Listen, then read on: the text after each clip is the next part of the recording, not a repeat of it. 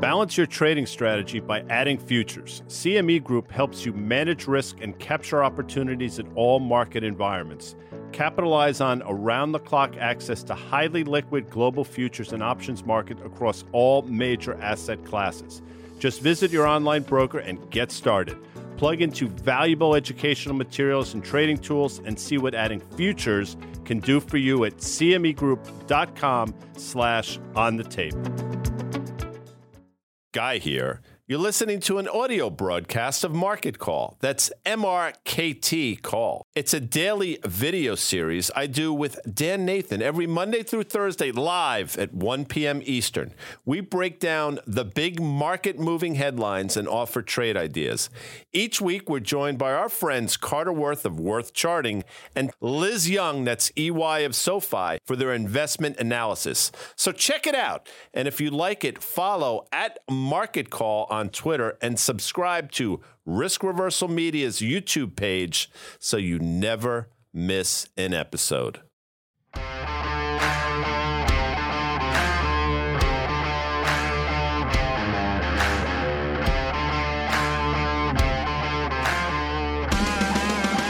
Top of the hour, 1 p.m. on the East Coast. Guy dummy, Dan Nathan, first market call of 2023 on this Tuesday. If it's Tuesday, Dan, that means it's CME Group. That's our sponsor, where risk meets opportunity, and always thinking our data partners.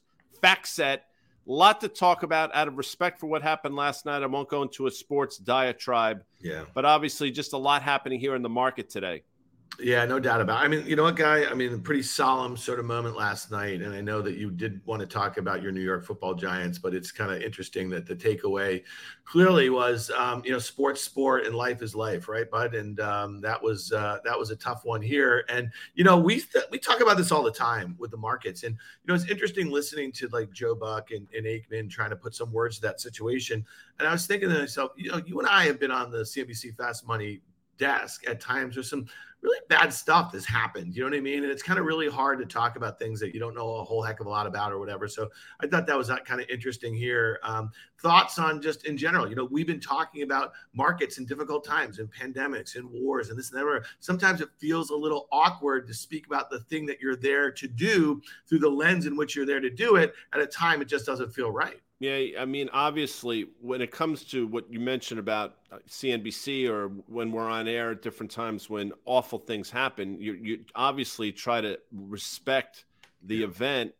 But then what we're tasked to do is try to talk about it in terms of, what it means to the market. But you do it out of an abundance of caution with your words and respect for the event as well. And I think, listen, I watched I put the game on because I knew it was going to be a great game. And I watched from kickoff until midnight or so, just listening to the coverage. And I will tell you from, I think it was Ryan Clark to Lisa Salter to Joe Buck and Troy Aikman, to whoever was in the booths. I thought they did a remarkable job under extraordinarily difficult circumstances. And that, you've seen gals get hurt on the field, knee injuries, leg injuries, shoulders, that type of stuff. Yeah. Carted away, but you're always waiting for that thumbs up to see everything's okay, and you typically get it. That was not that situation last night, and it was immediately clear that was one of those things that you never want to see, but unfortunately did. Yeah, no doubt about it. All right, well, switching gears, and we're all thinking about DeMar there. Let's talk a little bit about some tweets here, Guy. Why wouldn't we talk about some I love tweets the tweets. Here? It's funny. Over the weekend, this was on January 1st, Michael Burry of The Big Short fame, don't confuse him with Danny Moses, our main man from On the Tape, also of less fame, though. Would you say less fame than Michael Burry? But this tweet was kind of interesting. Inflation peaked, but it's not the last peak of this cycle. We're likely to see CPI lower, possibly negative in the second half of 2023, and the U.S. in recession by any definition. Fed will cut and government will stimulate, and we will have another inflation spike. It's not hard. You know what also is not hard is that I think I've heard Guy C. Adami, basically say that same thing for months now, really since I think that peak June, July CPI period. What does it mean to you that somebody as prominent as him, with the following that he has, is starting to say that? Is that becoming consensus, guy? Because Nostradamus was in effect here again. No, I appreciate it. He's reinforcing some of my beliefs. And again, at the time, I think we said it, that 9.1 print, I think we collectively said, look, this is probably going to be the peak number. And then we talked about pesky and persistent along the way. And that proved to be correct. Now, what he's saying here is, yeah, inflation's going to obviously come down. I don't know if it gets negative. I mean, he's a lot smarter than I am, and maybe it does at a certain point. But what's going to wind up happening, unfortunately, and something we've said, when the market perceives that the job for the Federal Reserve has been done, they will accelerate things that are inflationary, and you're going to see it in the form of commodities. And one of the things I've said is, yeah, that's great, but then commodities will take its cue, and then we're going to be right back in the problem that we started with. And to a certain extent, that's what he's saying. And this is, you talk about analogs, a lot of people are making the connection between 1972 and 1973, when it appeared as though the inflation genie was put back in the bottle, only to have it come back in spades in 73. Obviously, these people understand history, so my sense is they won't make that same mistake, but that's clearly out there, and the market's going to take its cues from that. So I'm glad that he put it out, because, you know, you like it when people that you respect reinforce some of your ideas. Again, I don't know if we go negative, but now that it's out there, a lot of people will start to talk about it. Funny, you might be surprised. I disagree a little bit. I think that those 70s analogs, there was just a lot of different things going on, for at least from what I read. You were there. You were a very young boy back then. But I think that you might see one last gasp, but I don't think you're going to see new highs and things like crude. And I think then they're done. So to me, like, you know, again, we'll see how this plays out. Here's another thing when we talk about what's becoming consensus here, guy. This is Sam Rowe. I don't know where Sam is now. He used to be a Business Insider and Yahoo for years, but he's quote tweeting. You know how to quote tweet something, right? He's quote tweeting Savita Subramanian, who we love over there at Bank of America, talking about sell-side equity sentiment. It's declined a lot in 2022, but it's gotten so bearish, it's bullish. Again, we've been calling for the fact that all of these strategists have been way high on their earnings estimates for S&P 500 earnings for 2022 and obviously 2023. We've highlighted on numerous occasions some of the data from our main man, John Butters, over there at FactSet, who writes the Earnings Insight blog. He had some data a couple weeks ago saying that strategists generally 1 year out are 7% like overzealous about their S&P 500 earnings estimates. So they're starting to come down pretty quickly. But once we hit a level of bearishness, does that consensus become bullish, guy? You know, I understand why Savita would say that. I understand why people would retweet that, because, you know, there is a collective want for the market to go higher. So anytime you see something can be construed as bullish, you're going to put it out there. But remember, there was consensus bullishness for years, and that consensus proved to be right for years. Just because something is consensus doesn't mean they're necessarily going to be wrong. Sometimes the consensus can be right. So you're going to see bounces along the way. I mean, we've talked about it here. You're going to see a move like we saw back in June into August, like we saw from October into late November, early December, without question. The problem is, I think they're going to be short-lived. At a certain point, the capitulation will be such that we put in a longer-term bottom.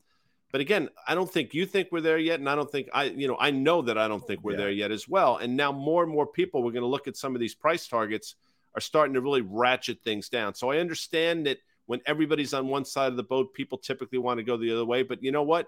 They can be right for a period of time as well. No doubt about it. All right, so we have an S&P at 3,800. Last year at this time, it was 4,800 briefly. Our main man, Peter Boockvar, over there at Bleakley Advisors, he's quote tweeting about a silly tradition. There's a guy named Gur Gavin who put a bunch of the bulge bracket firms, their year-end targets for 2023. So he's saying that's silly.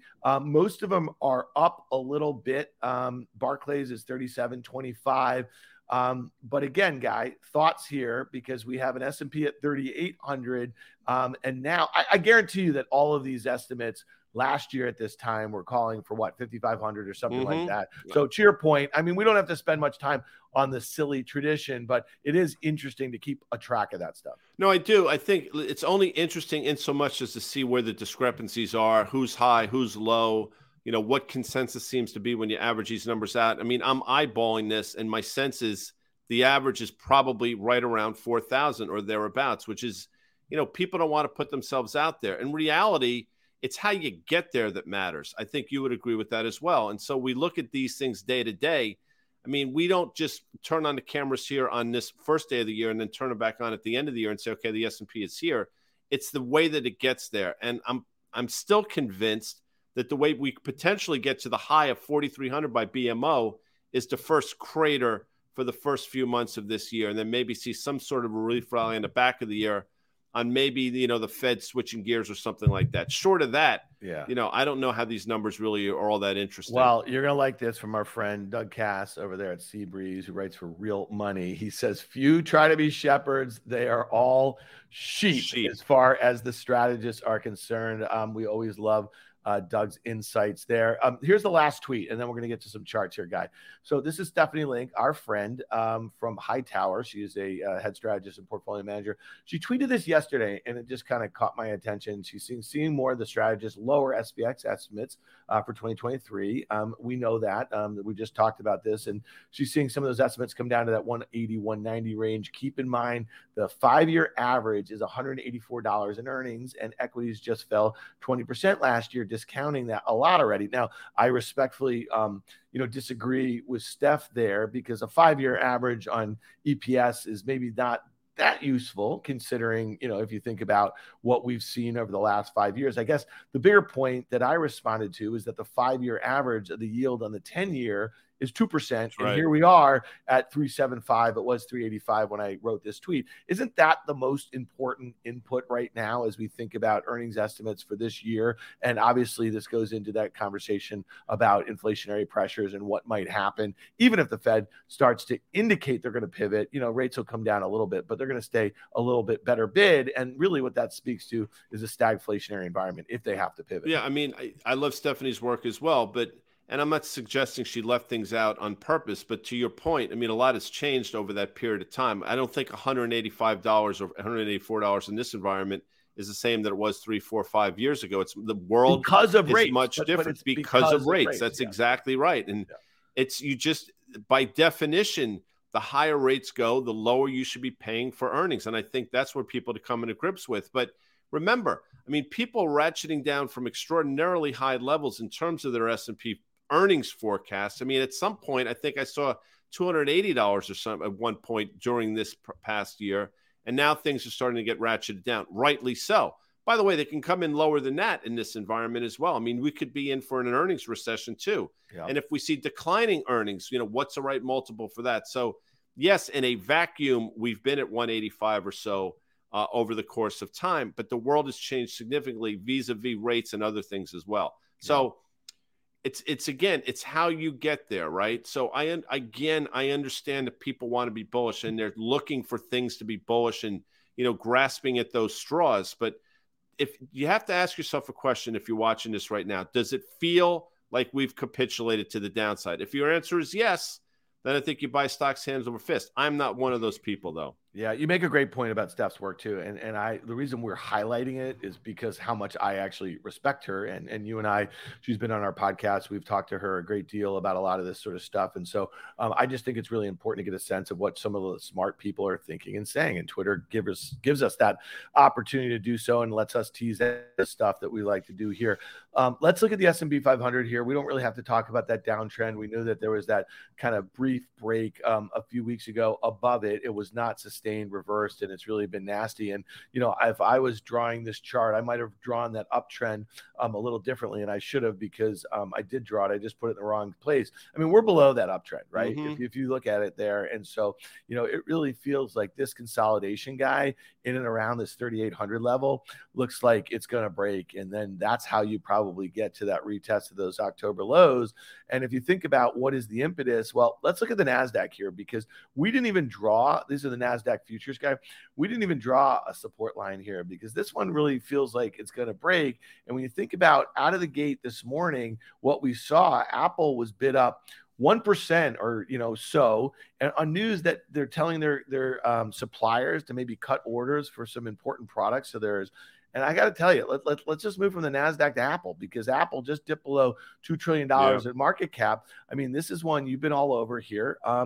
this is not a great looking chart. And I wonder, remember Jan 2nd, 2019? That was after a really difficult Q4 in 2018. And one of the reasons why our markets got hit so high is we were raising interest rates and we had a growth scare, a Chinese growth scare, a global growth scare, and it really hit Apple hard. They pre-announced negatively on the second day of 2019, and they guided down. This is the first time they did that in over 10 years. So talk to me about the NASDAQ and talk to me about the importance of Apple. And are we about to see a downgrade to guidance? Because this stock down 4% is really sticking out like a sore thumb in the NASDAQ. You also see what you have happening here. For the first time in a very long time, you have a downwardly sloping 200-day moving average. We haven't seen that in quite a long time in Apple, number one. Again, now this stock is longer. It's been over a year since it made its all-time high. I don't remember the last time you saw that type of duration. Stock now down probably over 30% from that all-time high,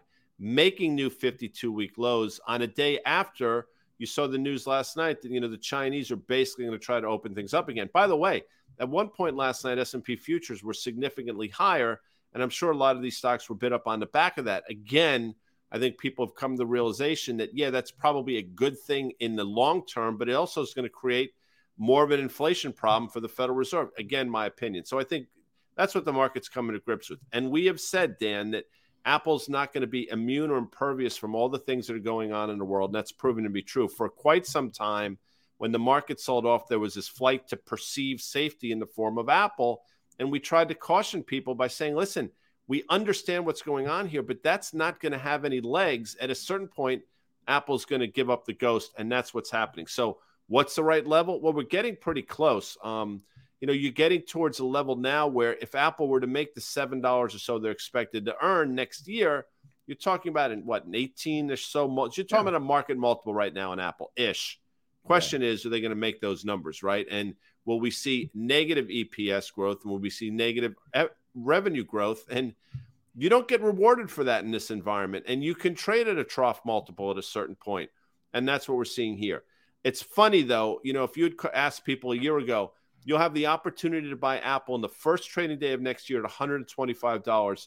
People would have been, sign me up. Yeah. There's no way that's going to happen, yet here we are. Well, it's interesting, Guy. You see the level that this kind of, and again, is it support? Not really. I mean, you have to go back to, late 2020 when the vaccine gap there above 100, and there's really no support below this kind of $120 level down to 100. But think about this, man. If it traded $100, and I saw some people, some traders on Twitter over the weekend, kind of making some predictions about some big stocks or whatever. And some people I follow who I like and I think are smart people were saying, I think, Apple's going to be below 100 at some point this year. Think about that. That would nearly be a 50% retracement from its all-time highs. Right now it's just below 2 trillion. I mean, that would be truly astounding because this is not a stock that's trading at ridiculous multiples. It's got the moat, it's got the balance sheet, it's got the management, it's got the monopoly, all those sorts of things. So I think at some point, like if you see, and I think I said this on Fast Money the other night, if I was short, I'd be covering at 110 if it got there on a downgrade to guidance from the company. And it might be the sort of capitulation you need in a name like this. Carter Braxton Worth of Worth Charting has mentioned this on numerous occasions on Market Call and on Fast Money, how this stock relative to the S&P had been underperforming for a while here. So again, I think there is some fundamental news to come out. I think reshoring for this company is bad for their margins. And to your point about valuation with the expected growth, it's not there. You know what I mean? So if they were to guide down, the difference between having weaker demand, but then also higher costs to make those products for the next cycle, reshoring is going to be something that makes people second guess, I guess, this premium multiple. Does that make sense? Listen, and again, it's important. I'm not an Apple hater. I don't really care one way or another about Apple. It really has no impact on my life whatsoever. I'll say this though, if you didn't know it was Apple, and if you just saw a chart, and then I gave you the metrics that you just pointed out, and that we talk about all the time, single-digit EPS growth, single-digit revenue growth, declining margins, all those trading at a certain point was trading at a premium to the broader market. What would you say? You'd say the stock's going lower, and that's what's happened. When people see that it is Apple, their brain gets confused, I think, and I think a lot of people try to make excuses for the stock. And again, that whole own it, don't sell it thing or trade it thing, I get it, I guess. But Apple's no different than any other stock at a certain point. And as you have mentioned, and as I have mentioned now, in the last 6 years, you've probably seen 5, 6, maybe 7, 30 to 50% trough, peak to trough declines. And we're in a 30% decline right now. So it's not like it doesn't have history behind it. Yeah, and if we can go quickly back, just real quick, to the NASDAQ chart, again, we're going to look at Tesla in a second because you have to. But I mean, there's no real support here. I mean, this is, again, if you look at it, is a perfect downtrend. We've done everything right. So to think that we're not going to trade the October low and take it out, I think is foolish. That's a series of lower highs and lower lows. And until we probably meaningfully close above the 200-day moving average, which seems light years away right now, I think that trend is intact. Yeah, no, I agree with that. And again, there's an air pocket. If we were to kind of look at the NASDAQ futures chart back to those pre-pandemic highs, I mean, you got another 1,000 points in the NDX to the downside there. So at least another 10%. Guy, we got to talk about the VIX here. We get a lot of questions about the VIX. I think a lot of our viewers, listeners think that we know a bit more about the VIX than they do. We don't. It's one of these weird instruments that a lot of people follow, right? Mm-hmm. And they're expecting on a day like today to see a VIX that's ripping, and it's not. And we drew that kind of uptrend line that's been in place over the last year. And we're kind of getting to a point where when you see the VIX 20 or sub 20, that seems to be a great time to sell stocks, an ultimate complacency here. But why isn't the VIX, trading a bit better? It just seems like, there was a lot of damage done in equities last year, but we closed down less than 20%. And if you think about what we're in for over the next kind of, let's call it couple months as it relates to expectations on the fundamentals on earnings of companies that are dictating these downgrade to S&P earnings, it seems like that the party just might get started right here. Yeah, it is interesting. I've tried to explain this probably awkwardly, but I'll try again for the new viewers. I think historically when the VIX spikes to, let's just say, that 35 level that we pointed out a number of different times, which in the short term typically proves to be a bit of a top, it typically is for reasons that somewhat come out of the blue, and we just sort of, you can't foresee it, and that's when the VIX goes from 23 to 35 over the 2-day period. I think what we've seen and what we talk about, the fact that we've been talking about the Federal Reserve now since this time last year or earlier than that, I think people have tried to prepare for these sell-offs in the form of probably owning protections, which to a certain extent mitigates the move lower, which is why you haven't seen the panic selling to the downside. As I said, the only panic you've really seen over the last year or so, outside of maybe 1 or 2 days, has been buying to the upside. So I think the reason why the VIX is probably muted is because so much of what we're talking about has been basically been out there and been discussed at length. So I think people are prepared. Now, could there be an event that nobody's ready for? Absolutely. Could it be in the form of China, Taiwan? Without question.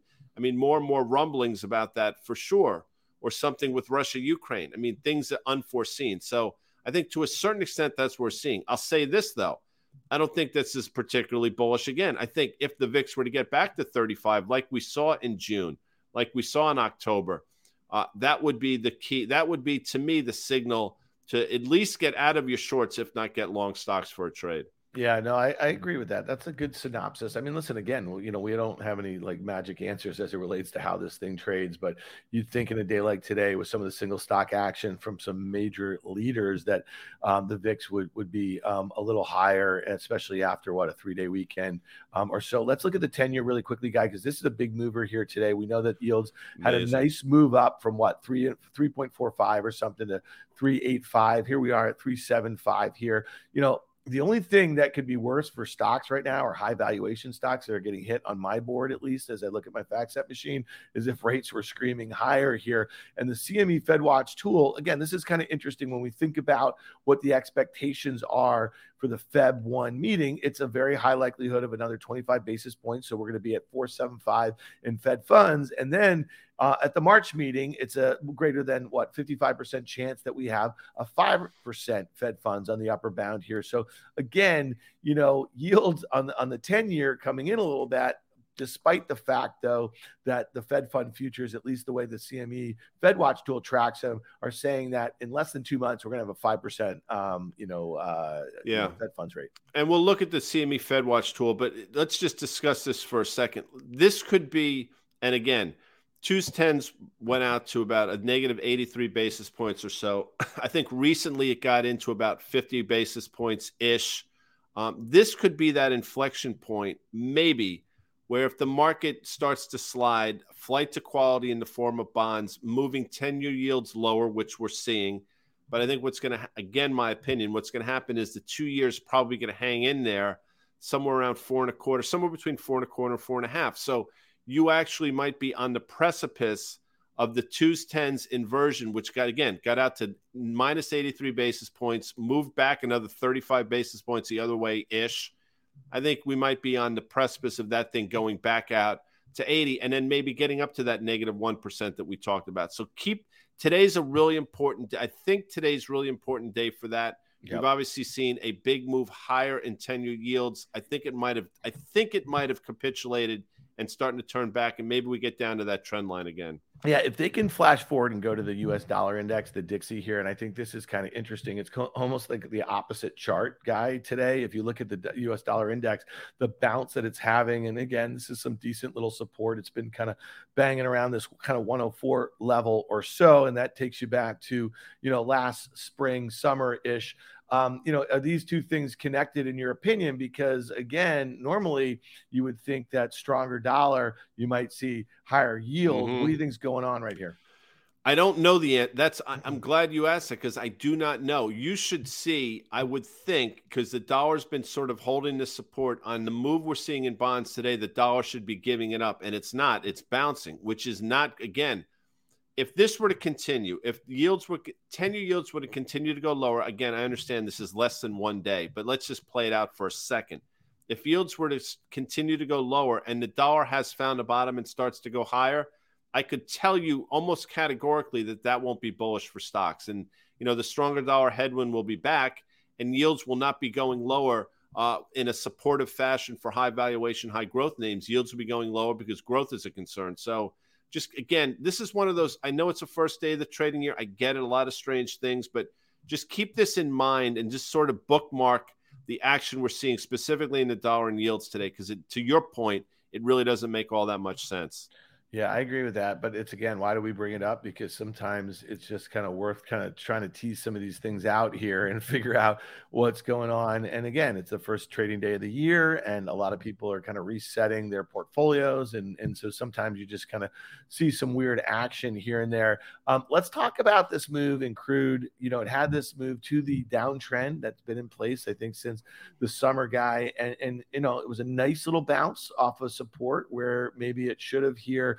And we're going the opposite way. And I wonder if the Dixie move has something to do with this rejection at that downtrend in crude. And then let's talk natural gas, because there's some headlines, and I think that's a really interesting one too. Well, nat gas has been a disaster if you're long. We'll talk about that. But crude, let's go back to crude real quick, because this is important. When I saw, again, the China headlines last night, I'm like, okay, WTI is going to probably up, $1.50, $2, whatever percent that is. Brent's going to be up the commensurate amount. And we're probably going to be through this downtrend line that we've been drawing for so long. And that actually looked to be the case for about 15 minutes until it wasn't. So I don't know really what's going on here. I'm surprised that those headlines didn't create more of a buying frenzy. But again, it's the first, maybe you're seeing strange things on the beginning of the year. Maybe it sort of plays itself out. But that downtrend is in place. And if I said what I said about Apple, the downwardly sloping 200-day, I have to be consistent here about crude. That 200-day moving average is now sloping lower, which is not bullish. That support line is obviously there.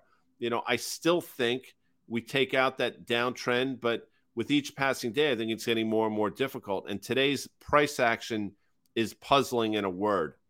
Yeah, I'll tell you this, man. We're going to talk about Tesla in a second, but Lord help Tesla if crude oil crashes. I'm being serious. Yeah, no, you're right. You take out all this incentive, by a lot of people who say, that this is the way forward with EVs, that sort of thing. I mean, I read this over the weekend, and let's just throw up the Tesla. We might as well at this point, that they have forecast that they're going to sell 20 million cars a year. This is Tesla by 2030, guy. We are in 2023 right now. Okay. That, Tesla just shipped 1.3 million cars last year. That was 10% of the SARs here in the US or something. So when you talk about why is the stock down 74%, why has it lost $800 billion in market cap, maybe the question should be, why is it still 340 billion in market cap? When you think about that, you think about where we might be from an energy standpoint, where we are from a competitive standpoint. Again, this is interesting. We drew one line, Guy, and that is basically back to about 69, I think. That was the pre-pandemic high. Man, I don't know how we don't go there right now. If you think about the stock's at 106 or something, down 14% because they missed deliveries on numbers that were already like lowered repeatedly by the street. So Wall Street consensus have been coming down. How does the stock bottom? Well, it bottoms on a huge volume day. When I'm talking about huge volume day, I'm talking about probably 10 times normal volume. It probably bottoms on some ridiculous headline that nobody sees coming, and it probably bottoms at the levels you're talking about. It's interesting. George Noble just tweeted something. Trading counter trend is a fool's errand, and I understand that. We've pointed out a couple times that you do see counter trend rallies in this market, and you have seen them. I'll tell you, Danny, Moses came on the night that Elon Musk went on that Twitter Spaces. Yeah. I think the stock that day closed around 123, which had been the low that we had seen. In the aftermarket was up to 129, and Danny said, I'm more bearish now than I've been, period, on the back of that, and that proved to be correct. So rallies are clearly being sold, and I think, to your point, the capitulation takes place if you're looking for something on an 8 to 10 times normal volume day and on a headline that nobody sees coming, and it just doesn't seem like it's there yet. And I understand that Tesla, people want to say it's a technology company. I get it. It's obviously some amalgam of a tech company and an auto company, but just do yourself a favor and just look at the valuations and the market cap of a Ford and a GM and their revenue, and just sort of, I don't know, casually compare it to what Tesla did at its peak and what Tesla is right now. So there's still room here, and it's not like we're saying this today. I mean, we've been saying this for longer than most people, and we've been saying it in earnest since the whole Twitter thing started way back when. Yeah, well, I'll tell you. I mean, I was very early on this for a whole host of reasons on the negative, on the short side here, and I mean, again, I'm not, do I think it's a great press at $106 playing for a move back to 70 or whatever? No, I mean, like, again, the story to me is unwinding in a very unnatural way. I do think it's interesting that Elon Musk has not tweeted in a couple days. He's responded to a couple things. I think his, habit and the time that he's spending on there is clearly, if I'm a Tesla shareholder, I am irate about the time and energy that he's spending tweeting out memes and talking about culture wars and all this sort of stuff. I mean, to me, it's like, are you a good steward of the capital that these investors have, have basically placed their trust in you? And I think he's proving to be not the case. If you think about how much wealth has been lost off the highs of this stock over the last year, it's 2x what was made from its IPO in 2010 into this point. So to me, I think that you have to start taking a very hard look at this stuff. So, again, I agree with you. And quickly, there'll be people out there that say, thank God I don't own Tesla. Guess what? If you're in any mutual fund, or there's almost an absolute certainty that you own Tesla. And I think people are going to start coming to grips with that as well. So you and I made that point on OK Computer last week on the tech podcast that we do here. And again, for a lot of people, you said, who don't even know what the ticker of Tesla is, they would never even consider buying, an electric car or whatever. You own that stock because it was added to the S&P in late 2020, and the stock doubled from the announcement on November 16th, 2020. And then it went in literally at the all-time highs, like very near them. So again, I mean, they started buying it, and they had some gains on the way up, but it's been really hurting the S&P on the way down. All right, last thing, Guy, before we get out of here, bud. So we tweet out every day a little preview of what we're going to do here. And some of the bullets I had was stocks, same as it ever was. Once in a lifetime opportunity in Apple, ? This must be the place in Tesla, ? Take me to the river of crude oil. I mean, nothing there, nothing at all. Athens, Georgia. Talking Heads, also REM out of Athens, Georgia. And I believe, if I'm not mistaken, what was the name of that Southern rock band that had a one album and then sort of fell into obscurity? But a lot of great music comes out of Athens, Georgia. I was never a big Talking Heads guy, but I understand why people are drawn to them. Rock Lobster album. And what have you. Live album. No, not Rock Lobster. Live album. Stop making sense. Rock Lobster was that. That's the B-52s. The B-52s. Yeah, they're the same band. They are not. Didn't that guy? Didn't he have like a Broadway show? The Talking Heads David guy? Byrne just did. And I actually would love to have seen it. But I know we try to clip these things, but I will say I'd rather stick pins in my. All right, but hold on, guy. Just so you know. On one of these New Year's Eve balls, like on TV, David Byrne and Miley Cyrus sang a David Bowie song, and I can't remember what it was. I just saw it on the Twitter, a little brief thing. So talk about a mashup right there, not one that was on your bingo card, was it, Guy? No. And it's interesting you say that. I would rather stand amongst the million throngs of people from noon until midnight on a shitty rainy day than listen to live or tape a Miley Cyrus David Byrne mashup of a David Bowie song. I mean, I'd rather buy season tickets to the frickin' Mets and have to go. All right, but here's a question I had for you. What do you think ABC was thinking, the fine people at the American Broadcasting Company, when that Georgia Ohio State game was going right up until midnight? Did you see that? And they had their big shindig going down there at Times Square. And I think the announcer said, people don't leave right now because this thing is probably more exciting than what's going on. That Saturday, I know we're running late. That Saturday football, that Michigan TCU game was ridiculous. Yeah.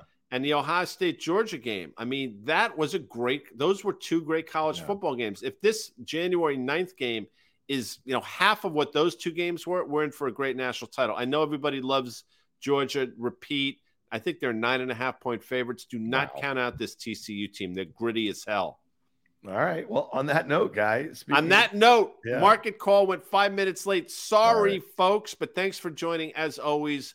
Thanks, obviously, for everything last year. We hope to build upon last year. This year, I want to thank our sponsor, CME Group. Obviously, thank FactSet, our data provider. We'll be back tomorrow, Wednesday, I believe, with the great Carter Braxton Worth for the first time in the new year, Dan Nathan. All right. Thanks, guys. Thanks, Guy Adami. We'll see you tomorrow.